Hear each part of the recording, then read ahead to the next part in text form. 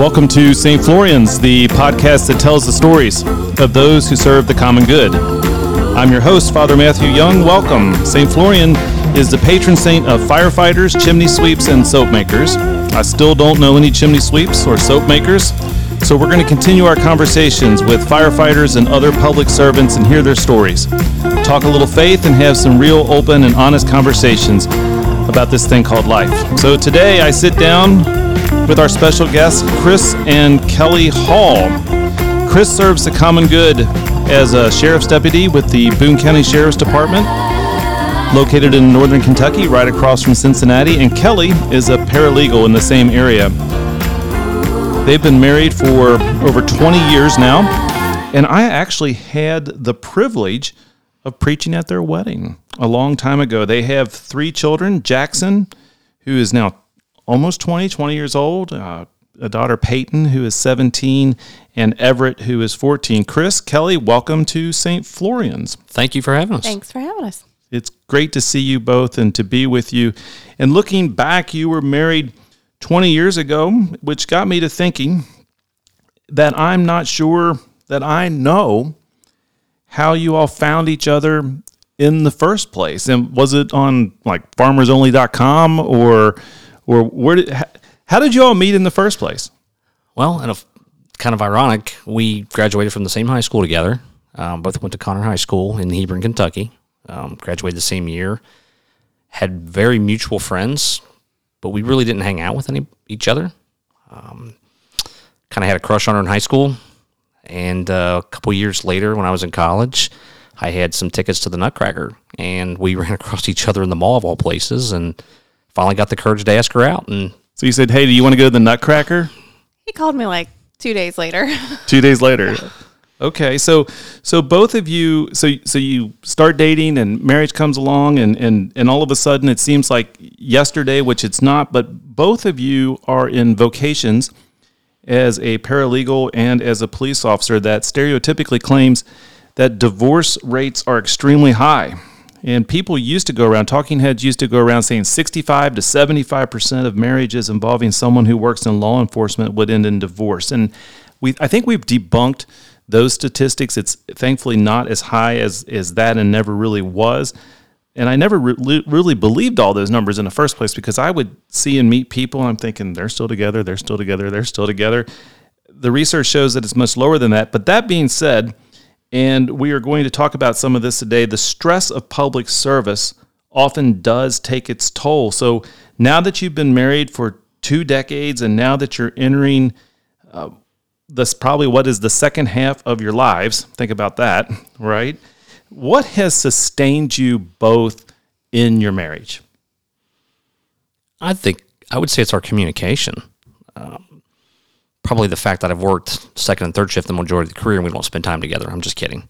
But really? Well, I just think it's easier for us to have our space, but also come together and be together during that time. We don't overlap each other too bad. We miss each other just the right amount. So it must have been the excellent homily that I preached at your wedding that has, probably not. Of course. No, but it's the communication that we have, and it really senses is teamwork. Knowing that if I'm working second or third shift, she knows she has to help with the kids and do dinners. And then when she's at work, then I would compliment and doing that. But the communication, just working as a team, is I think what's been our key success.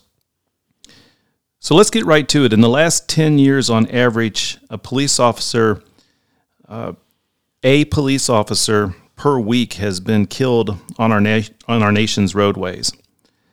Between 2011 to 2020, 50 deaths per year.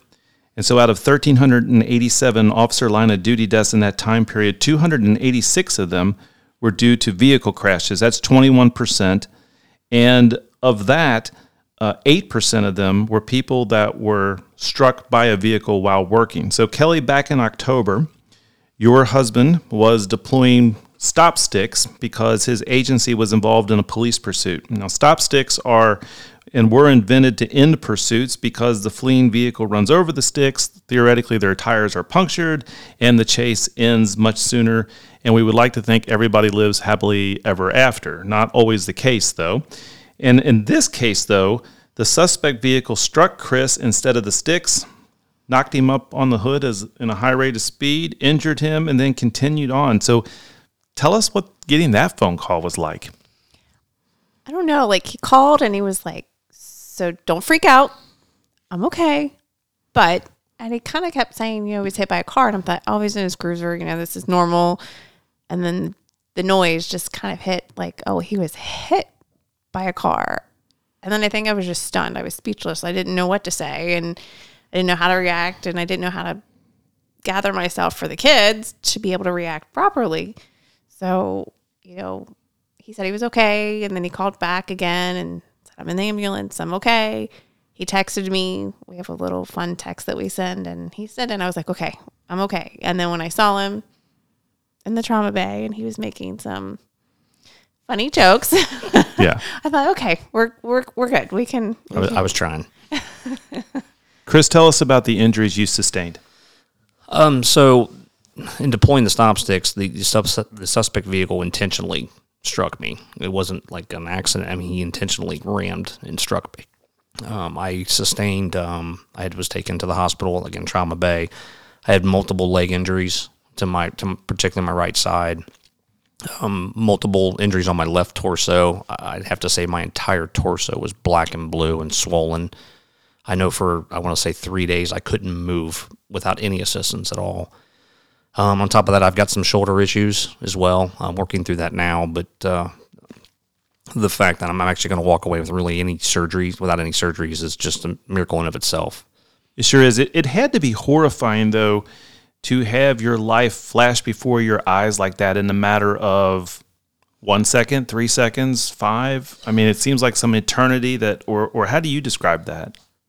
It's both, actually. I can think how fast it happened, but at the same time, I can slow it down. And as weird as it is, I even remember putting my hands out, bracing for impact. And in that moment, I even thought, why are you doing this? Right. You're not going to stop. This isn't going to happen. You really are not Superman. You can't stop a speeding bullet. No, and I could see the BMW logo on the car. It was that close. And in that moment, I'm thinking, why are you doing this? This isn't going to work. And then as I was rolled multiple times, and I remember laying in the middle of the roadway, I'm thinking, did this really just happen? So, again, it happens in a flash, and it literally, I would not have anticipated the car doing what it did. And then I just, in the blink of an eye, there it is, and I'm looking at a logo on a car and thinking, oh no, that was it. It was that fast. It's amazing to me to think, of course, the whole incident itself didn't happen in 2 or 3 seconds, but just how much our lives are radically changed from time to time within the matter of just a couple seconds like that. And people can say, well, you never know what's going to happen. Well, no shit. Right. We do know that. And yet here we are, right? And so, I mean, I think that it's just that kind of gut punch, kick in the stomach. Your husband goes out to serve the common good that day and winds up in a level 1 trauma center. And he wasn't even supposed to be working. Yeah, let's just put that out there, right? You're supposed to be off. Well, after almost 20 years, in the amount of critical incidents and experience, and only as a supervisor and a patrol deputy and a traffic deputy, I've gone through many critical incidents in my time. And, you talk about how you have to make these decisions in such a split second. And this was, again, it's just mind-boggling to me how fast it happens. It had to feel good, Kelly, though, when we started talking about marriage and communication. And when this incident happens, the first thing he wants to do is communicate with you. Yes. I think he knows that if somebody had shown up, I probably would have had a little bit more of a, what's the word I'm thinking of? I think the way she's trying to say is she doesn't handle stress, and when things kind of go off key or off plan a little bit, she doesn't. Why don't you let her speak for herself? As well. I don't. I get a little off the rails. So the fact that he called, the fact that I could tell he was normal. I could tell he was himself, that it made me at ease. Now, it didn't hurt my heart. I mean, it just, right. Or helped my heart. I needed to see him. And when I saw him, it was better. Absolutely. So now I said Is that the first time you were ever physically injured at work? Significant? Yeah, this was anything that I've been critically injured at the line in the line of duty. So that's why it was. And again, my first thought was I have to call her because I'm immediately picturing the sheriff going to the front door. It's going to be midnight, and they're knocking on the door, and from your service, that's not good. It's horrible. And they would know without even words being said. And in that moment, I could picture her breaking down in the tears. So I remember screaming at somebody, go to my car and get my phone. And there I am in the middle of the road getting first aid, and I'm making the phone call. So this isn't the first time you made a phone call like that. You were in Washington, D.C., if I'm not mistaken, at the White House even, right, on 9/11. That is correct. I was at the time that before I started my career with the sheriff's office, I worked for the United States Secret Service Uniform Division. I was stationed at the White House. 3 weeks out of training. She is pregnant at the time with our oldest son, who was due actually that day. And as the attacks were emerging, I'll never forget, I had just gone on break, and the Pentagon gets hit. We're in utter chaos at the White House, and I made a quick phone call to her. I said, I love you, and tell our unborn son, I love him, and I hung up on her. And I don't think you couldn't have stayed on the phone a little bit longer. I mean, really, we were a little busy at the White House. I was on bed rest, so I had no idea what was going on. And then you dropped that. I mean, really? Okay, my bad. I mean, if that ever happens again, you really should consider staying on the phone just a little bit longer. Right? Well, we've had 2 of these now, so hopefully we won't have a third. Let's hope we don't have a third one at all. What was that experience like? You said it was chaotic. I'm sure that's an underestimation. I can't even. I've thought for years to try to word it, and I don't know that I can. At the time, I'm 23 years old. I'm young. I'm green. I don't think I'm all that mature. And the chaos, people running, screaming. And I remember at one point getting on the north lawn of the White House, you could look over the West Wing, and you could see the smoke coming right above the emblem of the United States. And just, it's one of those picturesque moments, when your child's born. That will be ingrained in my head forever. And the fact that we had to shut down as many blocks as we did within Washington, D.C., and just push everybody back, it just was utter chaos. And, you do the training that you're trained to do, and then you deal with the afterthought later. But it was just utter chaos. I find it amazing that, we're going to talk about some realities from a spiritual perspective as well in our conversations today, but it's interesting to me. I look back on the incidents of 9/11, and I think about on September 12th, so many people around our country and in our cities and our towns and our communities were together in a sense of coming together, not really having more questions than we did answers. And there's always those events in all of our lifetimes that are those, where were you at when this happened kind of events. But recently, I think with the global pandemic and some other things, I don't see us coming together as a people in the face of disaster or different things. And do you all notice that as well? Like, absolutely. I couldn't. Yeah, I think totally they were agree. more divisive than we have ever been. Right. And what is that we just can't see the essential. I think, I'll tell you what I think it is as a priest, as a man, is that for some reason or another, we cannot see the goodness in other people, especially if we don't like you. I don't like it or something. I think we've become more of, it's like you said, it's the lack of love and respect for somebody else. It has to be my way or the highway, and we've drifted to that for some reason, and I don't know why. It just seems bizarre to me that because I saw a lot of people in this incident with you being run over by this vehicle, that it did bring a lot of people in your lives together. What did it feel like to be cared for? It was amazing to see everybody want to help us out, take care of us, be there for him, support us, give us food. Yeah, I've been like, how about some more food? There was way so much food. And some bourbon, maybe. But it was amazing. And I was thankful for that and thankful for the support, especially with him and everything else. You hear about it when you're a spouse of a first responder, the thin blue line, and everybody being there. And it was amazing to be on the receiving end of that and know that it's there for you if you need it. Yeah. Did you have people that every once in a while I notice that people just can't help themselves and they go, okay, well, now here's your casserole and here's this and call me if you need anything. But now what exactly, and they ask you a bunch of questions like you don't know the answer to? Actually, I don't know that we Wasn't too bad? No. That's good. No, piggybacking on that is the support was unbelievable. I think the day I left the hospital, my phone, I didn't answer. I had, I think, over 400 or 500 text messages alone.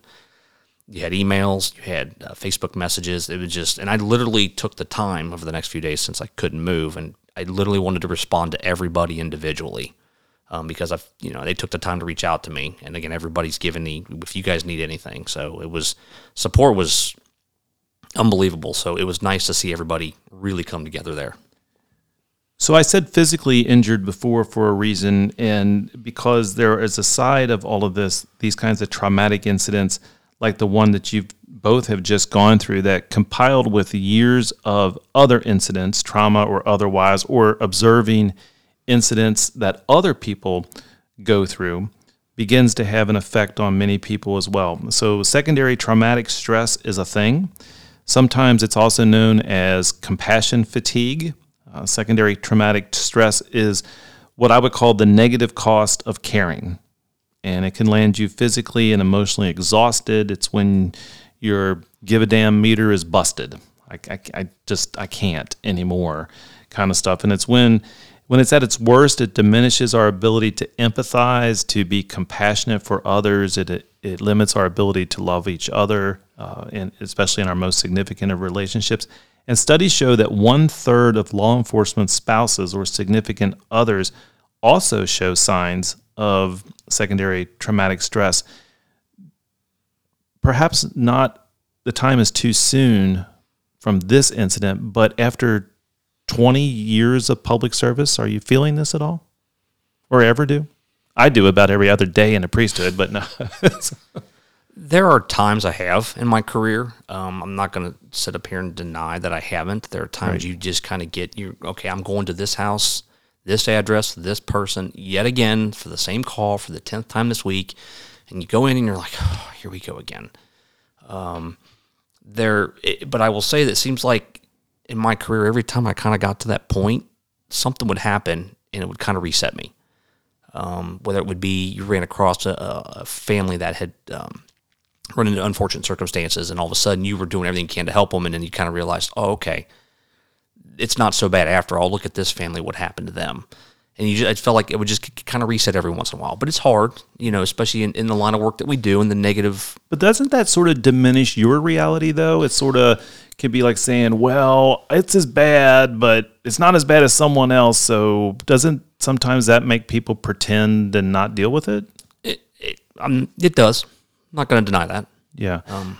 Yeah. That's sort of my pattern. See, I can speak from the voice of experience. I think that when I think about watching married couples involved in this, is that one of the secondary traumatic stress things for spouses is often this: I'm tired of the one I love the most always gone serving, always being called out for this. I'm tired.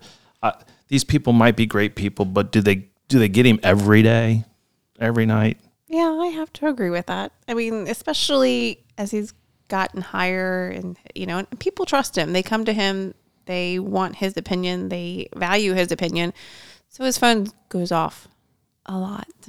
Right. Not because, and I understand, and I want him to answer, and I want him to be there for them. But sometimes it's like, we're in the middle of dinner, like just 15 minutes. Let's have a meal and no phones. And he just can't not answer.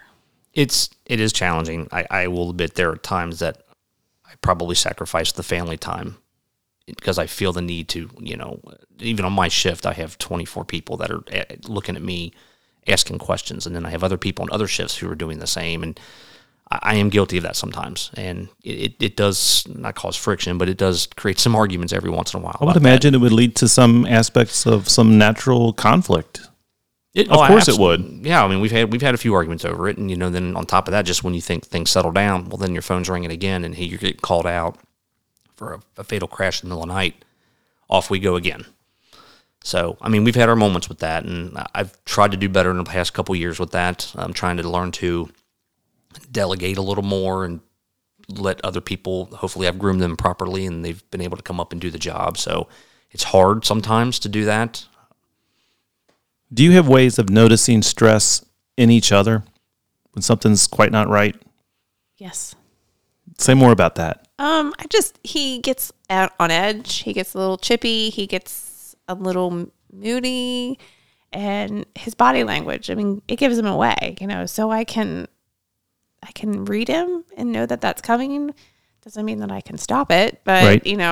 But you can be empathetic to it. Sometimes. I bet more than often than not. And she is, and I would say conversely the same. The body language is definitely the dead giveaway, and she kind of has this look she'll give me, and I know that it's coming. Right. So how do you deal? I mean, what are the positive things? How do you deal with the realities of so marriage is a challenging vocation to start with.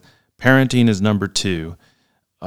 Kelly, you're working behind the scenes in the legal field, prepping and getting and really people's cases. There are different aspects of navigating through the legal system depend on the work that happens behind the scene. There's some stress there as well. How do you to deal with making sure that the healthier patterns are better than the unhealthier patterns? Again, not to be cliche, I think it's communication. I've always said for years, just as an example, there are things about my job that I don't want her to know.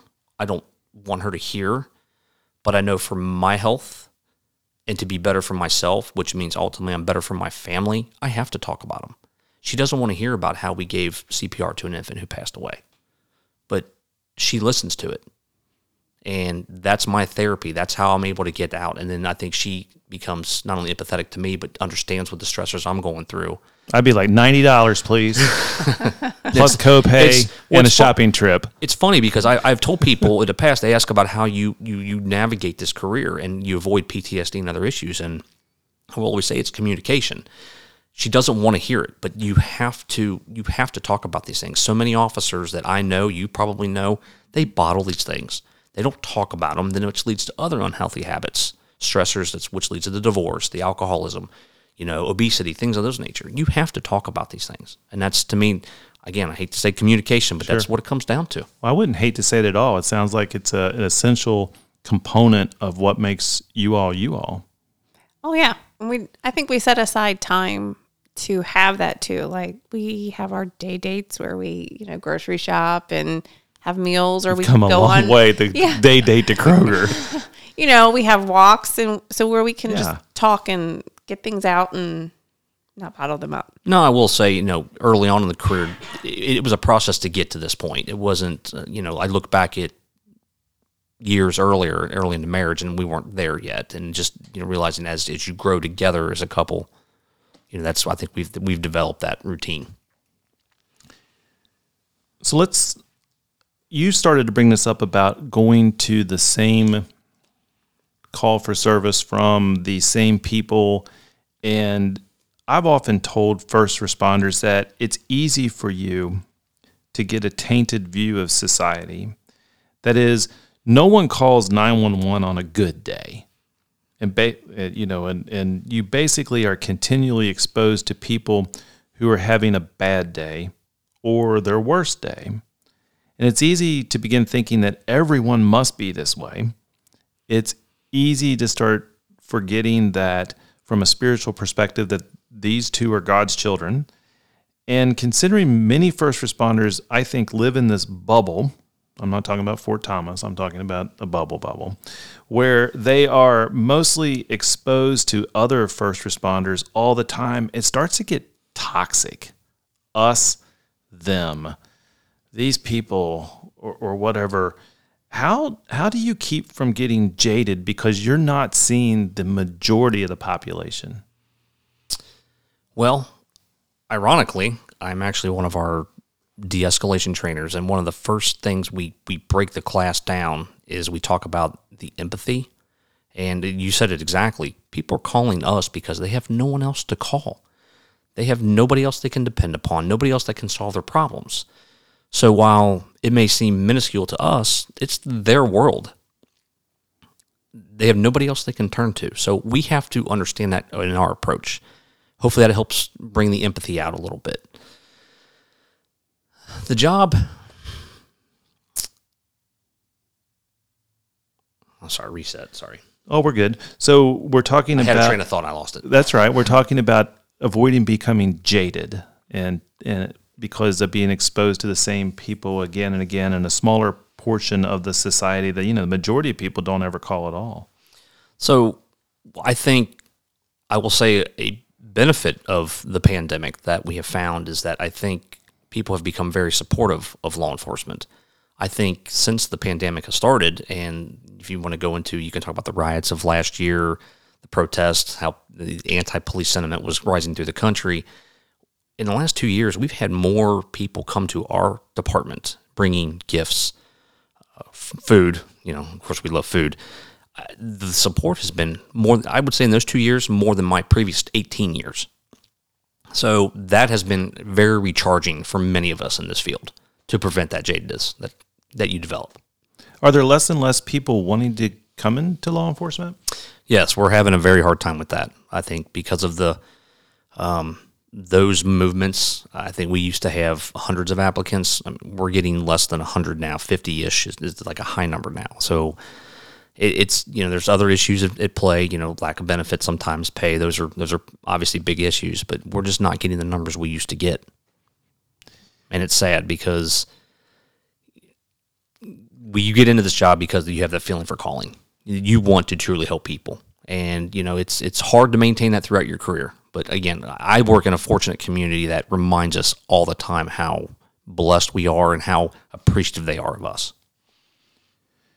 Kelly, when you think about the things that Chris sees on more than one occasion on from time to time in the line of work, and do you ever get tired of those people getting to come home to? In other words, bringing some of those things home. How's that play out for you? No, I think because we have developed that communication, I need him to come home. I need him to talk to me. I need him to let it go, release it. And I don't retain it. I mean, it either goes over my head or in one ear and out the other. So it's easier for me to do that. And if it gets off his chest and he doesn't bring it home, he doesn't wear it, then I'll keep doing it for him. So there's that old psychological line, that certain things do not get to live in the house rent free. And if you can bring it home, deal with it, let it go, that kind of process, I think sounds pretty. And I think what's helped us too is we're very engaging with our children. We're very involved in their activities. Both of our boys are playing high-level baseball, competitive baseball, travel. I help coach Mike Everett's team. The young one helped Jackson when he was younger. Our daughter does cheerleading, competitive cheerleading. So we're always involved doing those things too. So that's another outlet that we can build a sense of community and family with other people with, and we can talk to and just stay busy and feel like we're continuing to help. Well, it's interesting because you started talking about the different things that you see and how sort of confusing that can be. And it's no doubt that we live in a world of a lot of confusion and a huge amount of brokenness. But you might have answered just one of your own questions. I read in an article online that one of the things you said that you're searching for in all of this specifically this incident that happened with you being hit by the vehicle, are some answers to the question why. And you said, quote, "We all know these are kids that had stolen multiple cars, firearms, running from police, and now here we are running over people, running over police officers. I just want to know what got you to this point in life."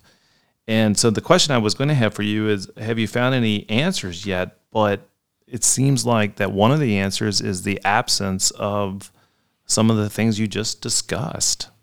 And I can attest to that, not only on my incident, but just even routine calls for service that we handle. The lack of having a sound-based, involved, loving family is, I think, another reason we're running into problems in this country. It just, you can see it on our level. We're eye level to it, and it's deteriorating in front of us, and we're getting the problems that we're getting because of that. Do you think growing up in a household of someone in law enforcement that your children had any kind of worry that when you go off to work that this was their last day of seeing him? I think it's always one of those things that you know it can happen, but you don't think it's going to happen to you. You don't think it's ever going to come into your house. So you just kind of like, not my community, not my dad, but Right. Then it happens to you. And now you're like, oh no. So I think it's a reality for them that has set in. And I think it will even set in further when he does go back to work officially on the road. Especially for me, I think I'm going to text him. I'm going to call him. And when he doesn't answer to me right away, now I'm going to panic and I'm going to freak out. And I think we'll have a little bit of stress dealing with that. And they will too. But I think we'll discuss it. We'll talk about it. Well, I think when I came home from the hospital and my children looked at me, it became very real for them. We've always had a rule in our house: before you leave, it's hugs and kisses and I love you. And I would joke, well, you never, because our daughter sometimes does not want to, of course, kiss dad because, just she's being a teenage girl, as I'm told. And I would always joke, well, you never know, your dad may not come home. Well, That's not a joke. That's a terrible joke. I'm not a funny person. But just a little thing we played, but it came home to roost that night. And the look on her face, and, especially our older two, it made it very real for them. And I think, we talk about it, but now we're actually living it.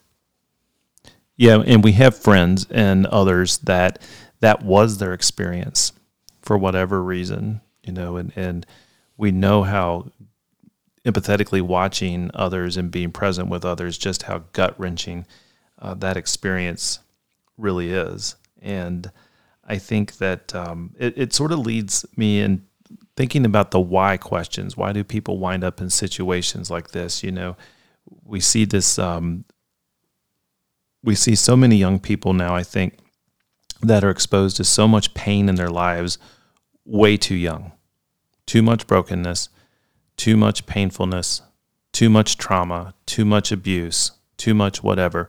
And then part of the answer when they don't perform well is to blame them moralistically, like, oh, you lazy ass, you need to, get a job, this kind of stuff, and not knowing what they've maybe been through. And there is a certain amount of laziness in us all, but I think that's why some of the things become readily that people want to use them.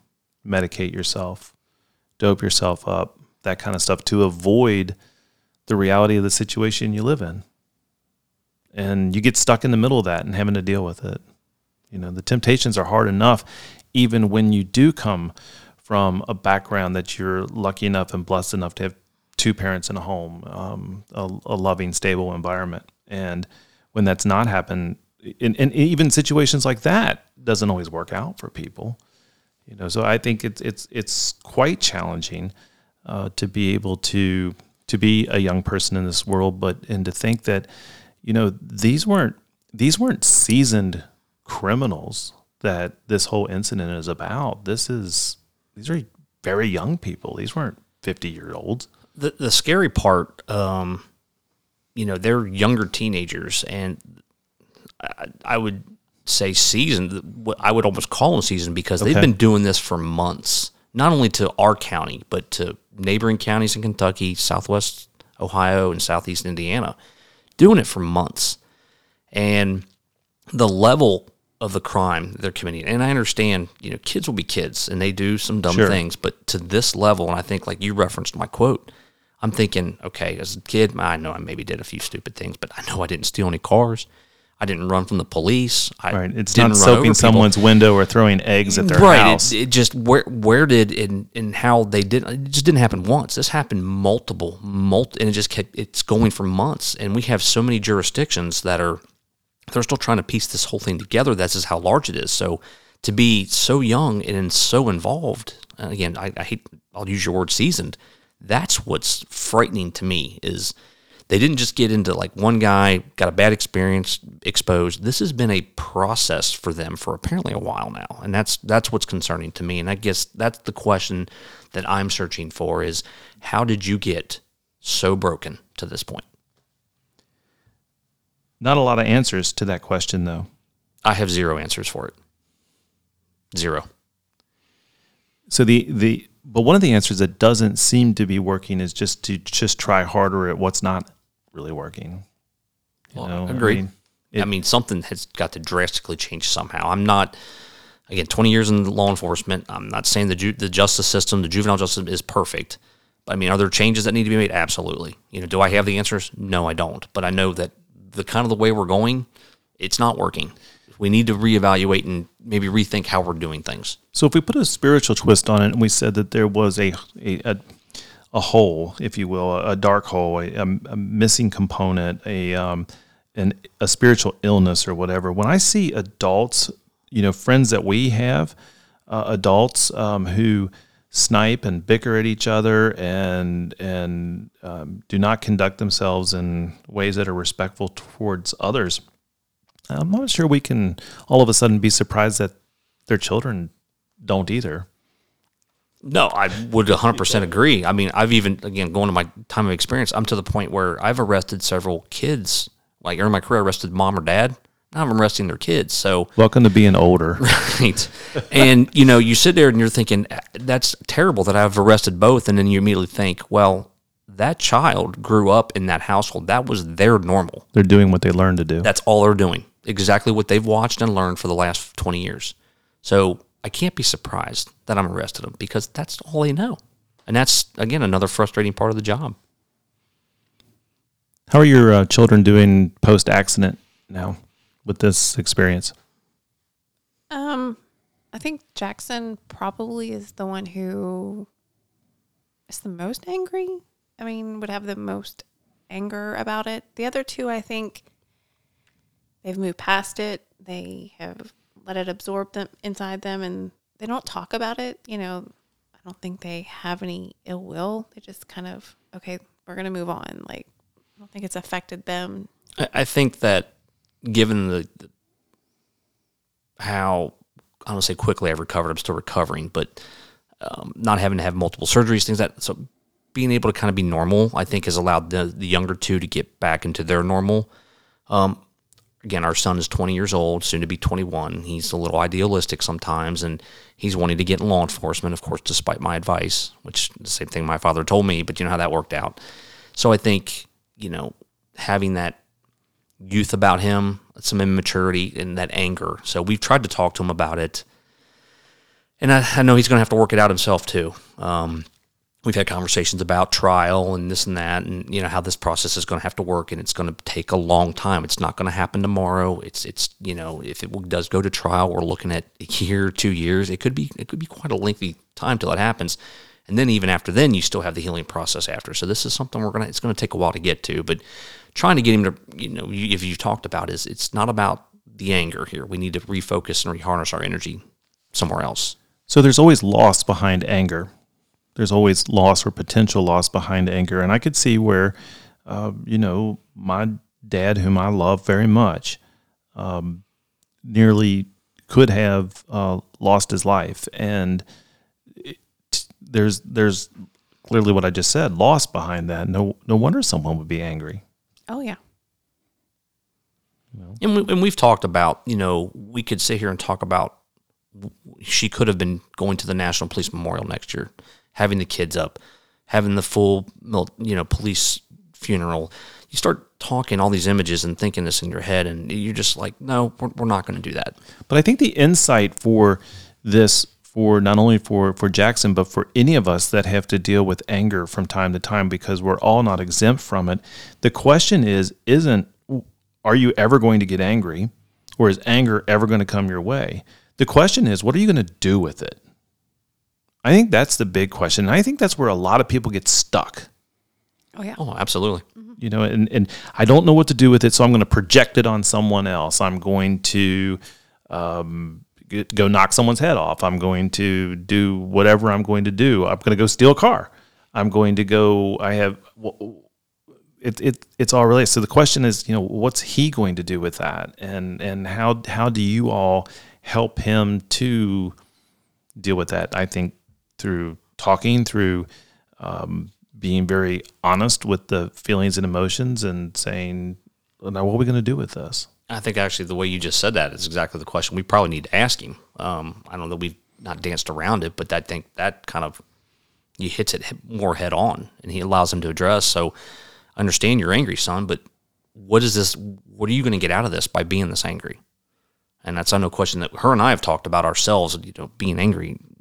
What are we going to get out by doing that? We're not going to get anything out of this by being like that. Anger that gets turned inward leads to depression.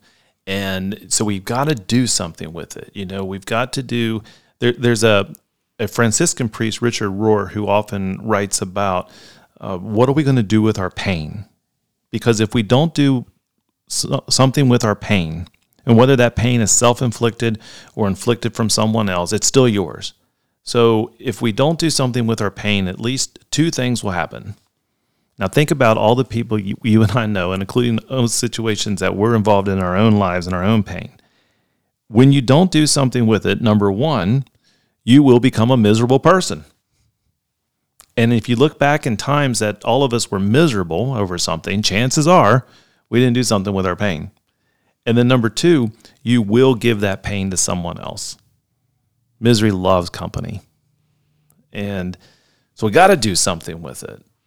Well, I think I know for me on my end is I need to get our family and keep our family on track with what we have been doing. And I think for me, doing my rehab, being positive, setting the example, not getting upset, and not letting that anger turn as you talk about, I think that's going to eventually bleed into the family, and they're going to see that, model it, and practice it. And that's, and I do that also for the guys that I work for the department, is I'm not going to come in bitter and upset. It happened. It's a risk that was part of the job. I understand it. I'm not happy about it.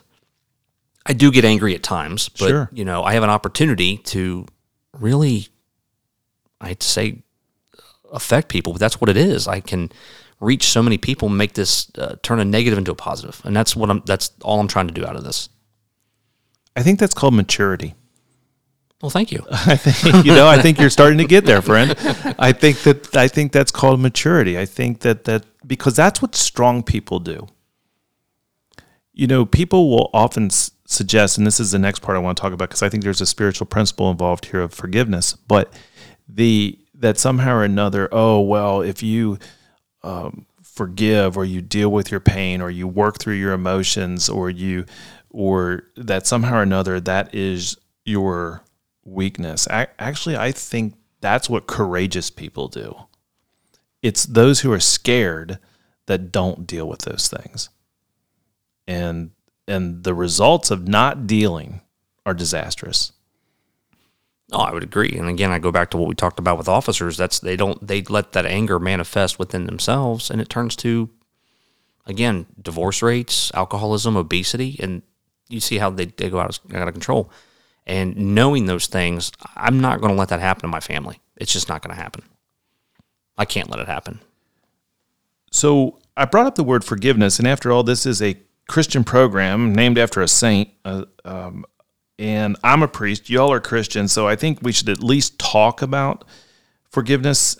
And it means different things to different people. And there seems to me to be this this predominant feeling in life among many of our friends and acquaintances and those we know that that's not really the number one go-to, right? It's like I get so disappointed and disheartened sometimes when I read, maybe I need to quit reading them, social media postings and things of friends, and I think, does that make you feel better to shame and make fun of others and, that kind of thing? It's sort of gross, but I digress. But but forgiveness really is a decision to let go of resentment and thoughts of revenge. And it's got to be for your benefit. And so when I saw the aftermath of what happened to you, and granted that this was a time of uncertainty and anger, it seems to me that you're really dabbling when you say, when I'm going to turn something in from a negative into a positive, that this has got to be in play, because forgiveness does not mean forgetting. It doesn't mean that there aren't consequences for people's actions. But do you think that you, and Kelly, I chime in here too, can you all get to a point where whoever these people are that hopefully you never have to have dinner with, maybe you do want to, I don't know, but because forgiveness is also not reconciliation, can you get to a point where you don't hold a grudge against them? I don't hold a grudge. I mean, and I'm not saying that. God love you. Say that again. I don't. Did you all hear that? I don't hold a grudge. And I don't know that I was ever angry at them. I was just indifferent. I mean, and I couldn't let my anger take over because you had someone to love. I did. I mean, and he was here. I mean, and I can't judge them because somebody else will eventually, their creator is going to judge them, so it's not my job to do that. So, and I had to be able to show the kids that you don't have to hold on to that anger. You don't have to hold a grudge to them. They hurt your dad. They hurt, could have taken your father from you, but he's here. We're going to hold on to that. We're going to take that win, and we're just going to move on. What about you?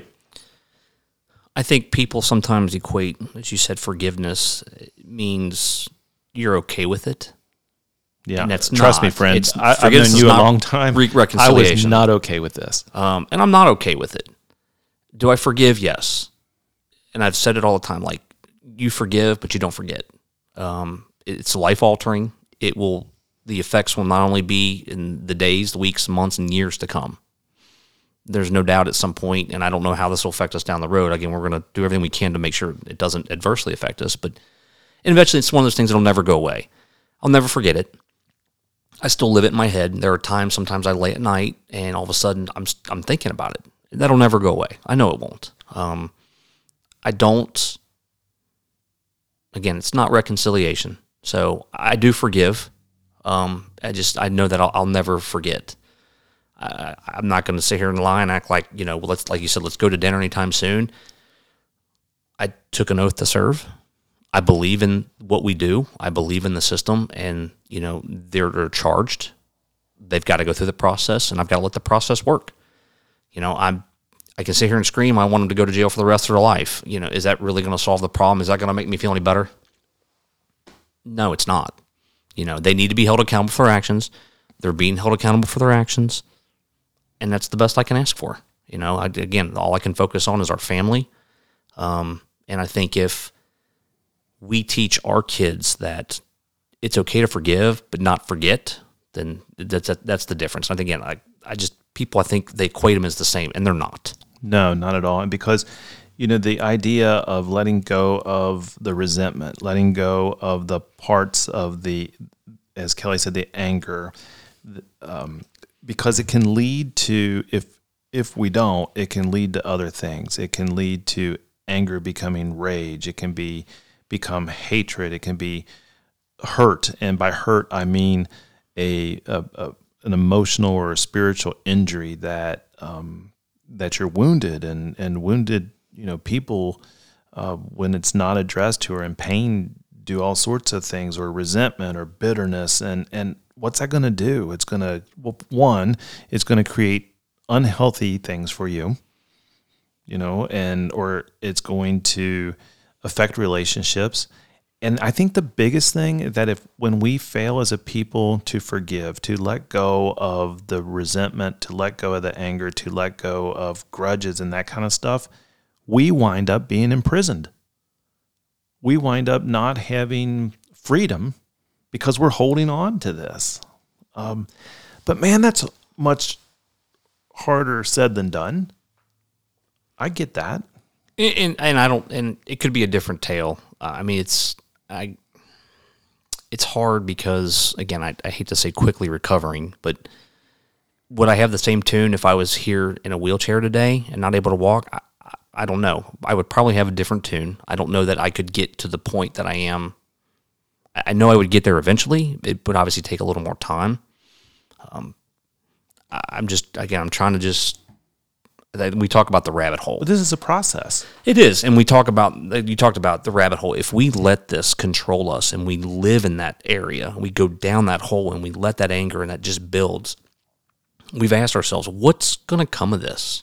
We're just going to get mad at each other. We're going to get angry. Then that turns and our kids see that. Then it becomes a Pandora's box that we can't close, and it destroys the family. And we just, we just don't believe in that. We're not going to let it happen. Who taught you those things? Of course you did. No, you haven't been in one of my church services in decades. I didn't teach you that kind of stuff. No. So, are those values that were brought up in upbringing? I hate to say no. It's okay. What we want to be is honest. I don't remember it being in my upbringing. To be honest, I had great parents. Yeah. But it wasn't something that was in our upbringing. So how it came about for us, I just think that's who we are, how we wanted to model who we wanted to be. Sure. I would say it was definitely my upbringing, having parents and modeled the behavior that's, I know Dad being in law enforcement, and Mom being the supportive spouse, just like Kelly is. It's almost like we're a mirror of what they were, and that's just how we processed. I watched them, how they handled things, and I think we're very similar in how we do a lot of these things. So the strength, compassion, and I could see his battles when he had dealing with the same things in his career. So, and how they can persevere and make good out of bad things. And so I think that's just contributing to us being able to do it and do it better. Well, when you've been through some things, both personally or professionally, as we all go through, if you're healthy and can have some emotional spirituality or some emotional maturity to it, you will have an easier time, a better time of empathizing with others when they go through some crap. Absolutely. We teach that again for even on simple calls for service that just like we had one last night we was talking to about a call where he went to a death that had happened in a household, and he had the opportunity to speak to the family about a loss that he had just had, and he could talk to the family because they just experienced this loss and correlate that and show the empathy. They're going through a tough time. You just went through a rough time. What a wonderful way to connect as human beings, but to also bridge community and police relations there. That was a wonderful opportunity to do that. So that's the approach we kind of take, and I know I take. Why not use that information?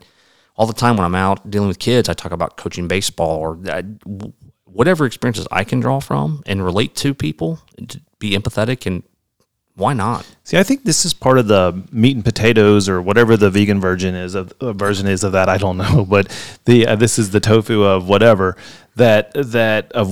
partly of what it means to be a follower of Jesus. I think this is part and parcel to Jesus talks all the time about forgiveness, and I'm a little suspect when I don't hear churches and groups talking this and speaking about it, because I know what it can do to our lives when we don't have it. But we say the Lord's Prayer all the time, forgive us this day our trespasses as we forgive others. We ought to stop saying that if we're not going to do it, or at least try, even though it might come back, or, that even from the cross, Jesus himself says, Father, forgive them. They don't know what they're doing. Now, did they make a conscious act that day to crucify Jesus? Yes. Did these people make a conscious act that day to swerve their car into you? Sure looks that way. But my God, they don't know what they're doing. Because if they know you and they knew your children, nobody would make that conscious decision. We sure hope not. I hope not. Right? They don't know what they're doing. That's the whole point. When we screw up, we don't know what we're doing. And so we have this Greek word in the New Testament for forgiveness called aphime, which means literally to set free, to let go, to separate. It's actually the same word used for divorce. It means to separate from. And it's not contingent. Well, they didn't ask for forgiveness. Well, it's not about them. It's about you. You can't carry that burden. Right. It'll drag you down if you carry it around. Right, I'm going to hold this. It's like, you owe me something, but I don't know exactly what it is. But I'll let you know when I figure it out, and then you can pay up one day, right? Right. It just doesn't work like that. So tell me where you see. How have you seen God involved in this situation, or the things that that we've been speaking about? Where do you see the divine here? Is it in expected ways, unexpected ways? I think the first and clearest answer for me is that I apparently have more work to do on this planet, and he's not done with me, because being a reconstructionist, accident reconstructionist, and everything that I know about vehicle dynamics and crashes and how this happened, I shouldn't even be alive. There's no other way to put it. And if I was able to survive the crash, I should be probably paralyzed. And I'm walking away with not even having a single surgery, and maybe only a couple months of physical therapy. I mean, that in of itself is a miracle that has shown me I'm loved and I have purpose in this life. Not that I didn't believe it before, not that I didn't suspect it, but it just became, it's like a stage curtain opened up, and it's right in front of you, and it's just wowing me. Like, okay, all right, message received. I've got it. I know I've got it here. I'm on board, okay? And then on top of that, you add in all the support from the community, the cards, the letters, the constant messages, and it just, has told me that living the word, treating people with respect, loving other people, it does come around, and that there is hope. We can affect people's lives. You can do good in this world, and it doesn't take a whole lot. It really doesn't. So that to me, that's the clearest picture I can say. Kelly, where do you see God involved here? He's here. I mean, I don't know what else to say. Like, I can't. He's here. He wouldn't be here if he didn't want him to be here. He saved him. He brought him. I don't know. I mean, I'm speechless about it. Like, I don't know. Certainly a presence that is felt. So our time's starting to come to a close. I can't thank you both enough for being here, for sharing your story, for being honest and trying to make heads or tails out of situations that just don't make sense. Well, and I think to add what you said is sometimes you can't make head or tails of it, and you just have to go with it. And that's just where I'm at. I can sit here and ask why, how did I get blessed? I'm here. I've been blessed by the Lord, and go forth and prosper is what I'm going to do. Thank you all so much. Let's close with a word of prayer, and then we'll make this a wrap. Sounds good. Gracious God, you are our creator and sustainer of all living things. Look with kindness and understanding upon those who serve the common good. We give thanks for people like Kelly and Chris. Watch over them, guide them, and bless them. Give us all your grace to be the best versions of ourselves and not to be overcome by evil, and to live at peace with one another. Be present with all who are struggling, especially from incidents of the past. Shower upon us all the gifts of your Spirit, the spirit of wisdom and understanding, the spirit of counsel and might, the spirit of knowledge and the fear of the Lord, and the spirit of joy in your presence. It's in Jesus' name we pray. Amen. Amen. Thank you, guys. I love you both very much. Love you too. Thanks for having us.